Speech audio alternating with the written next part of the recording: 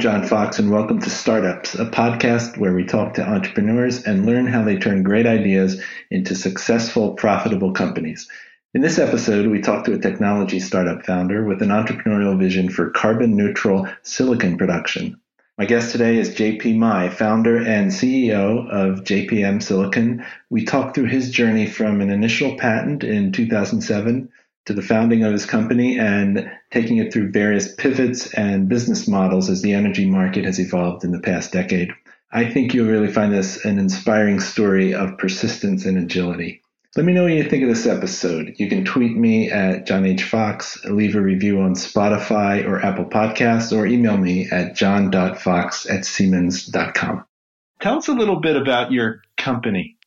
Well, thanks for having me, John. To be pretty straightforward in order to what we are or what we want to become is we would like to become a producer of carbon neutral silicon, which is then the feedstock for solar cells and also other products within our everyday life. So a lot of this is about silicon, as you said. Talk a little bit about why that's such an important material. Well, if you would look around, you will see a lot of objects where you have silicon inside, but you would not guess that it's inside. You can find it in aluminum products, in car frames, in tires, in ceilings, in silicones, in computer chips, and of course in solar cells. So it's quite important for our everyday life, and it's really important in order to produce solar cells and solar energy, and thus it's important to have renewable energies. And so silicon is one of the future commodities we need in our everyday lives. And I think we should talk a little bit about, carbon neutral. What does it mean? Every product really has a carbon footprint. Why is it particularly important? Why is that something of concern these days? If you look at the current climate change and renewable energies, you will see that solar energy, for example, plays a quite important role in all the scenarios. And solar cells, when they are made of silicon itself, it's made from quartz and carbon. So silicon is connected to carbon emissions and thus are solar cells. So in reality, solar energy, clean energy is not that green as it should be. And so carbon emissions, especially from silicon for solar, are quite big issue today. Yeah, so it's kind of interesting. You've got solar panels helping, but the production of them and the raw materials, that process in and of itself has a carbon footprint, is what you're talking about. Absolutely correct. Like you have to use carbon, coal, coke in order to make silicon, in order to make solar cells. So yeah, that's a little controversial if you think of clean renewable energy. Yeah.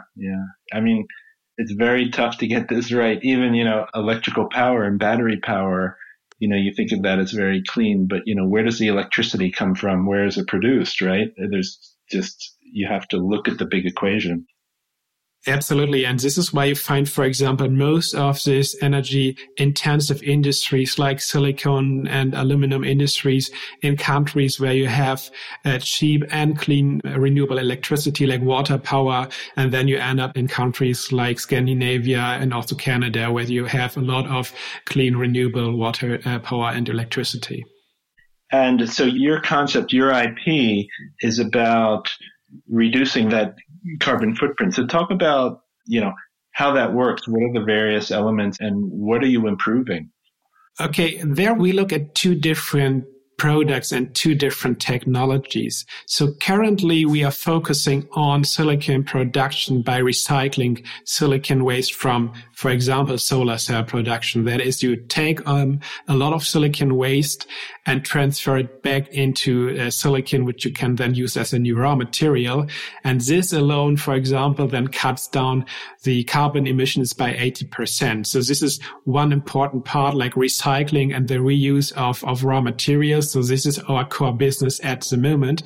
But in the long run, we want to be really renewable, and that means we want to use renewable raw materials in order to replace the carbon, the coal, coke, as I said before, which you would use for silicon production by renewable raw materials. And Just to give you an idea what that is, you can, for example, use rice hull ash, or you can use sugar in order to make the raw materials you would need to make silicon. So that would be then completely renewable and completely carbon neutral in the long-term run. That is our, let's say, ultimate goal in the end.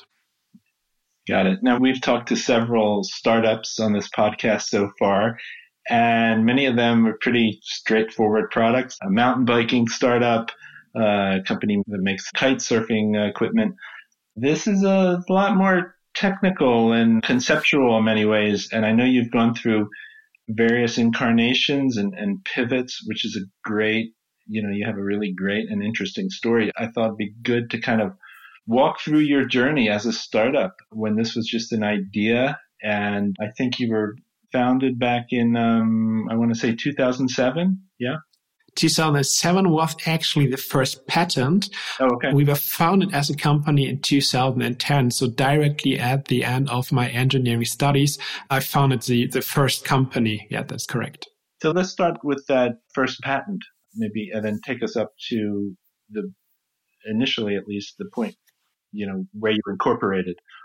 So then we have to go back a little further, because then we end up in 2001, when I was still a high school student. I think that was I was 14 years old or something like that. And I came in touch with solar cells, and I got a solar cell in my hand and was fascinated with the fact, okay, with this small plate, you're going to produce electricity without anything attached. So that was really fascinating me. And this sparked the first idea to say, okay, what is inside? What is a solar cell? What is silicon? So this was really the starting point for me to look really deeper into that. And that was the red thread going through my high school time, through my engineering studies. And during my studies, then this patent came up in 2007 focusing. Yeah. So this is not a typical high school story, or maybe just providing insight into you went to high school in Germany?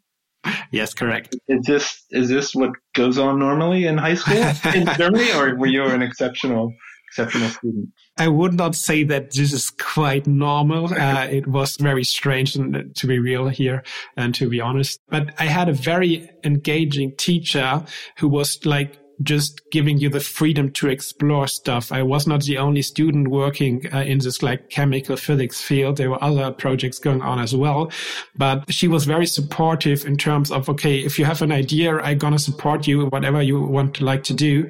And for example, just to give you an idea on how, in reflection, how strange that was, I flew to the US in 2003 and met with a company called GT Solar, and they provided me a very, very small induction furnace, so a really high temperature furnace which we set up in school in a classroom somewhere. So that was not normal, but that was really the idea and the freedom I had. Yeah. Right. And then you were saying that this kind of carried over into your university studies? Absolutely correct. So when I got to the point where I had to decide, okay, what do I want to do next? I ended up with process engineering, mechanical engineering, in order to look deeper into what's behind the technology, what can I do? And this was the red thread through all my engineering studies. I wrote different project works on that and finally came up with an idea that was to make silicon using microwave heating. And that was the first patent in 2007. Got it. And were you working in conjunction with industry at that time, or was it purely, academic and in the lab? I worked with a smaller company in the area, which actually they built microwave furnaces, so I could use some of their equipment. And I got in touch with solar companies because during that time, the solar industry was still evolving. It was kind of booming in the later years. So we had pretty big companies in Germany, especially focusing on solar cell production. And I got, of course, in contact with them because they were at that point multi-billion-dollar companies. And of course, there was an interest and I started working with them. And interestingly, they offered me a good job in the beginning. And then the point was, okay, if they're going to pay for that, if they're going to offer me a job, there must be something behind what I'm doing, behind the technology. So why don't go on and try it on my own? Okay, so you're saying, did you join them or no? You went on your own? No, exactly. I went on my own and the decision was, okay, I start my own company. I was directly at the end of my studies in 2010 and I said, okay, let's go for it. I have nothing to lose at that point. So just try it out and see how far we can get. And how important was that patent from 2007? Was that really the intellectual property or was it more than that? Yes and no. It was like, if you have a patent, it's just, let's say, a piece of paper giving you some right to use the technology or whatever. But in order to make it real, you need much more knowledge behind, much more know-how behind. So the patent is definitely one part in order to get things started, in order to get financing and funding. But it's just a small portion of what is really needed to set up a technology and set up a company. Right. And so what was your first business model and your first customer? And as we said, you're going through various iterations of this. Initially, when you founded the company, what was the business? The idea was just to develop the technology until let's call it industrial stage or semi-industrial stage and say, okay, we have something nice for you as a solar cell producer. You can produce your own silicon in a more efficient way. So you can save costs on that, license our technology, build your own furnaces, produce the silicon. So we got in touch with all the big solar companies. And in 2010, that was like the peak of the solar boom here in Germany. So in 2011 and 12, the industry more or less started to collapse. And so did our customers or our initial market approach and licensing the technology, because all our customers suddenly were more or less gone. So we had to figure out a new way how to use the technology. And then we shifted to equipment manufacturing. Okay, got it. So talk about that transition. The idea was, okay, if we want to convince somebody to really use our technology, they have to make an investment to maybe build a furnace or whatever. So it would be much easier if we started building the first furnaces on our own and then maybe like rent it to them or in the end, of course, sell it to them. But the initial investment, the initial prototypes and pilots and stuff like that, that is something we have to build. And so we start looking much more deeper into the equipment manufacturing and also built the first prototype, which we then sold to a major silicon producer during that time. That was in 2014, 15, I would say. Yeah. Okay. Was that your biggest customer to that date? Actually, it was the biggest customer. It also was one of the biggest global companies in that field. So that was really like a major step for us, of course. Now, how did you handle bringing on employees, buying equipment? Cash flow is really important in the early stages. How did you manage that from more of a business side? We've been talking very technical and up to this point, but from a business standpoint, how did you manage it? You need to have a team. Maybe like in the beginning, I started as a one-man show, I would call it. But when you grow into a company, into a startup, you need much more. You need a team to rely on. You need somebody who is taking care of financials and stuff like that. So we composed a kind of executive team in order to keep track on all the different aspects of the business and then also work a lot with different consultants and mentors in order to just get feedback. So understand, okay, what kind of mistakes can I make? What is the maybe second opinion on an issue? So just get feedback, get a lot of insights, and then take a decision and also take the decision with your team. That was quite important. And again, in these very early stages, what other challenges did you encounter? Whether that's machinery, tooling, funding. As you said in the beginning, like for a startup, it's all about cash. Like running out of cash is one of the top reasons why startups fail. So managing cash, managing funding is, of course, then quite important to just keep your company alive. On the other side, like when you have a quite young company, a young team, you have kind of an unexperienced team, you have to put a lot of effort into managing this team. So, for example, in the beginning, from I would say we grew from 3 people up to nearly 30 people within 2 years. So you had to do a kind of completely different managing style and figure out, okay, what is important for the team? How can I lead the team? How do I get everything on the right track? How can I be still technically involved? So you had to build up structures in order to just manage this growing company and team. Wow, 3 people to 30 people. So who do you hire first? How did you have to basically build an organization at the same time you're building out the technology? Talk about who you hired first, who you hired next, how you built that organization. In the beginning, it was like you just go out with this idea and you talk to people, and there are some people who say, okay, that's really interesting. I'm interested in joining you. What can I do? Maybe I can bring this to your company or whatever. So the first team was more or less driven, let's say, by enthusiasts willing to dive deep into this topic to bring it forward. And for us, then it was like getting employees was much focusing on students doing their intern at the company, writing a thesis, and then joining the team. So that was a very typical way for us to get talents to the company. Yep. But that, of course, then had the drawback that they were quite inexperienced. So that was a little bit of a trade-off we had to make and say, okay, we have highly motivated young people, but sometimes lack, of course, experience. Right. And then at what point do you bring in other functions? These are, engineering PhD students, I would imagine, for the most part? Mostly, yes, correct. So when do you bring in other functions, other experience levels, like, I don't know, maybe sales, accounting, things like that?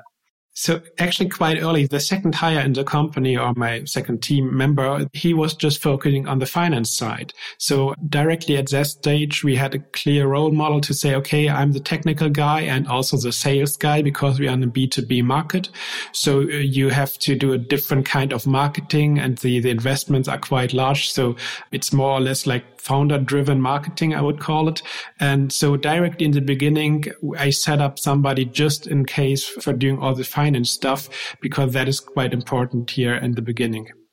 Got it. And how many employees do you have now? What level are you at now? Right now, we are just around 10 people. What I would say is quite an actual good and nice team to manage, because this is still on a level where you can take most of the stuff like really directly, not building a second layer or a structure behind. But on the other side, if then projects go bigger, so behind this team, let's say bigger projects with other team members and different project teams. But my core team is just 10 people working in different projects then, and that's a pretty good structure for us right now. And we were following your journey here. You pivoted to providing the equipment. Is that the current business model, or did you pivot once again? No, we pivoted once again, I have to say. Okay. So we did the last pivot in order to say, okay, what is the real benefit? Like, where's our IP? How can we be better than our competitor? What do you have to protect? And it's really like the process, the product itself, how to make silicon. So we decided, okay, we can build our own equipment. We can hire partners to do so, but we have to operate the equipment. So the business model today is quite simple. We produce silicon in the end, and that is the final goal. Got it. Understood. All right. So you're also a Siemens customer, a Solid Edge customer. How have you worked with Siemens as a partner or a vendor over the years? So I started like using Solid Edge at the university, and that was my first touch point. I did the first drawing of the prototypes using Solid Edge. And then on the engineering side, all the control technique behind came much more important. So Siemens is there in that case, one of the leading process automation companies using the Simatic series. And this gives us, for example, a very reliable partner in the end, and also trust, because like if something fails, and we are working now mainly in China, we have to rely on spare parts, and that's quite easy then to say, okay, we have to replace something, and it's Siemens equipment. So this is really a big benefit for us. Now, it sounds like you've done a fair amount of bootstrapping with early customers early on. Did you feel the need to take in outside investors, and how do you feel about that in terms of financing your company? Well, in the beginning, that was our road. We were like a typical startup, hardware startup, technology startup. So you need money to build your prototypes, to build pilots, to do marketing. So we took in some investors in the beginning. They invested, I think in the end, a little bit over 2 million euros over, let's say more or less a decade. So it's not that much venture capital compared to the time frame or time scale I'm talking about. But of course, with this company growing to 30 people and stuff like that, the burn rate was still increasing. So you had to do for the next step, you had to take in more money.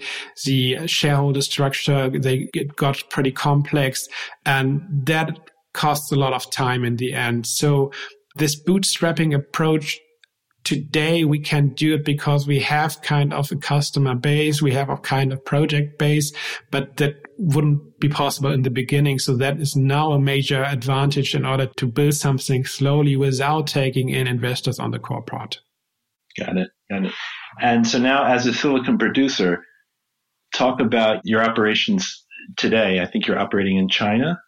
Correct. So we decided at one point to say, okay, we have a pretty strong R&D network here in Germany. We built a lot of connections and partnerships with companies and also research institutes here in Germany. So R&D is mainly focused here in Braunschweig, Germany, where I am staying most of the time. But the pilot and all the, let's say, testing of equipment and stuff like that, that is all done in China because it's much faster, it's much cheaper, and China in that case is our biggest market. And so the place for us to be is, of course, China and Asia. Yeah. And what's your differentiator as a silicon maker in the market? Like, you're marketing this as a carbon neutral product. Is that a big part of your marketing? That depends a lot on the customer segment you're looking at, because to be honest, in most cases for companies, it's about saving money, bringing down costs. So you have to buy, for example, cheaper products, commodities and stuff like that. So of course, the price is a big sales argument to say, okay, our method uses less energy, and so we have lower production cost, and so we can give our customers a cost advantage. Of course, that is a very important point, but more and more important is reducing the carbon emissions from a commodity, which is then, for example, used in solar cells or also cars. So there is a customer segment, a growing customer segment focusing on the carbon footprint of a product. It has to be, of course, reasonably priced, but they are focusing on the carbon footprint and taking a decision to buy the lowest footprint as possible. And what type of companies and what segments are interested in that? You don't have to mention any specific names if you can't, but where are you seeing that interest? An interesting industry is, for example, the car industry, like manufacturers of electric vehicles, because if you want to calculate the carbon emissions for an electric vehicle, you have to take into consideration the production and thus the raw materials inside the car. And as I said, silicon is used not only in the car frames, but also in upcoming batteries. So silicon is a part of an electric car, and then they take it in consideration to say, okay, if we want to lower the carbon emissions over the life cycle, we have to lower the carbon emissions of the silicon inside. So car manufacturers is one example where they look at the stuff. Great. Well, what's next, and what challenges do you anticipate, over the next 5 years? And that could be in the R&D area or any other aspect of the business. So at the moment, I would say the R&D stuff is going pretty smooth. We learned a lot of stuff during the last decade, so to put it. So there are, of course, coming some major challenges in terms of setting up a bigger production plant in China. Like funding is, of course, a big issue then for this kind of production line, and also managing this international team, especially now if we look at the pandemic situation and travel restrictions enforced. So I would say funding and managing the setup of the big recycling plant, that's something what is really challenging within the next, I would say, 2 to 3 years. Right. You mentioned pandemic. How is it affecting you today? How has it impacted your business? What are you doing differently? So before the pandemic, I was like traveling to China and Asia and Hong Kong like every 6 weeks and stayed there for 1 to 2 weeks. So quite often I traveled there, and that suddenly stopped completely. So the last visit there was in January this year. Nevertheless, since we always work quite with remote teams, the communication was not that big issue. However, you lose a lot of time, especially if you think of negotiating bigger contracts. But in the long-term run, we managed it quite well so far. The remote work, we just pushed forward to say, okay, let's increase that. That's no big deal. But to be honest, I'm really missing the direct interactions with our colleagues and team in China. Yeah, I bet. So one of the things we focus on in this podcast series is hardware startups, not software. You hear a lot about software companies. So let's start with this. So I think it would be very interesting to our listeners is talk about the investments you made over the years in terms of, hardware and actually software as well. We mentioned Solid Edge, but I'm sure you're using a lot of different types of software. So let's start with like software. Where have you invested? How have you leveraged digital technologies in your journey? Well, as I said, like the R&D is today focusing on Germany, and we are doing a lot of the engineering work here. So we have to do this all on a digital scale, like doing all the drawings and simulations and modeling and stuff like that.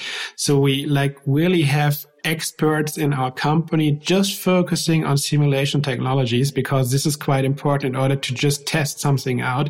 And then we transfer it, for example, to the pilot plant, build a small prototype and test it then in real life. But using all this digital stuff, you have the possibilities you have. That's pretty amazing. And that increased a lot. And I mean, in theory, you can just run your company and all the stuff just building a digital prototype, and in a later stage, then just building the real thing. So this is really important in the beginning. So what different types of digital software are you using? There are, for example, different physical modeling tools when it comes to electrical fields. Like I said, we use microwave heating. So there are different companies looking into very in-depth simulation tools and modeling tools. And they all rely, of course, on CAD models. So you need these drawings we get from Solid Edge to import them, for example, into different simulation frameworks. So that is really like the core is the drawing. And then you can just add different physics and see, okay, I want to look into the microwave field. I want to look into heat transfer. I want to look into gas distribution and stuff like that. So then you need different software packages and specific tools in order to do so. Got it. How about on the enterprise side of the business? Enterprise software, business software, CRM, anything interesting going on there? The nice thing is that through this pandemic, so many companies came out with really cool solutions, which were already on the market much before, but now they're getting like really in the focus. And there are a lot of really great tools in order to, for example, organize your communication. If you look into Zoom and Teams and stuff like that, and it's really like you can just get a license for your team, and then it grows. You add a new license. Somebody leaves, so you decrease by one license. So it's really interesting to make to protect your cash flow in the end. As for a startup, that's important. So The big investments in the beginning, for example, we had to buy one license for a few thousand euros. Right now, you can just get a small license for one person for 1 year or a month. So that really brings down your budget a lot. Right. So you mentioned Zoom, Microsoft Teams, I think you said. Yeah, correct. Anything else worth noting? I would say the biggest for me personally, the biggest helper is Microsoft To Do. Just a very simple to-do list. I like lists a lot.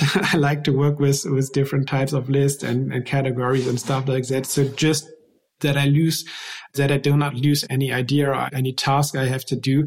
I just put it into this kind of electronic to-do list and then have it on all my devices. I also, very simple forward, like software like Word, it's very, very efficient just to keep kind of journal. Like you have also OneNote or Evernote and stuff like that, what is quite complex, but just For example, I just do one Word document per year, which is kind of journal, and I just write down every note I have. And then I can like scroll through it, use the search function to figure out a specific topic in this few hundred pages document. So this is my effective digital tool. It's Word. Nice. Now, let's switch to hardware. I imagine all sorts of specialized hardware in your business, but what hardware investments have you made, whether that's computers or tooling or things like that? It's mainly like control technologies, like PLC stuff from Siemens, just to program the different prototypes, to measure different physical measures we have, like temperature and pressure and stuff like that. So we invested a lot into this control technique and measuring devices. I would say that this is a core part of the investment. And was that a burden? Do you do that through financing, or you just manage that via, your bootstrapping? It depends a little bit on the project we are talking about, because we have like also public funded projects where we get project support from the government in order to build prototype and stuff like that. So this is, of course, one of the sources if you want to invest into very expensive stuff and things like that.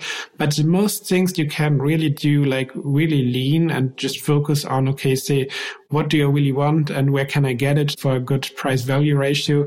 And then you can do a lot of the stuff like just by bootstrapping. What advice do you have for other entrepreneurs out there, particularly, as we mentioned, the ones that are focusing on the hardware end of things? For example, if you decide to go on venture capital, which is, of course, what we also do, for example, to set up the production plant in China, we have to invest a lot of money. So we're looking for investors in order to do so over there.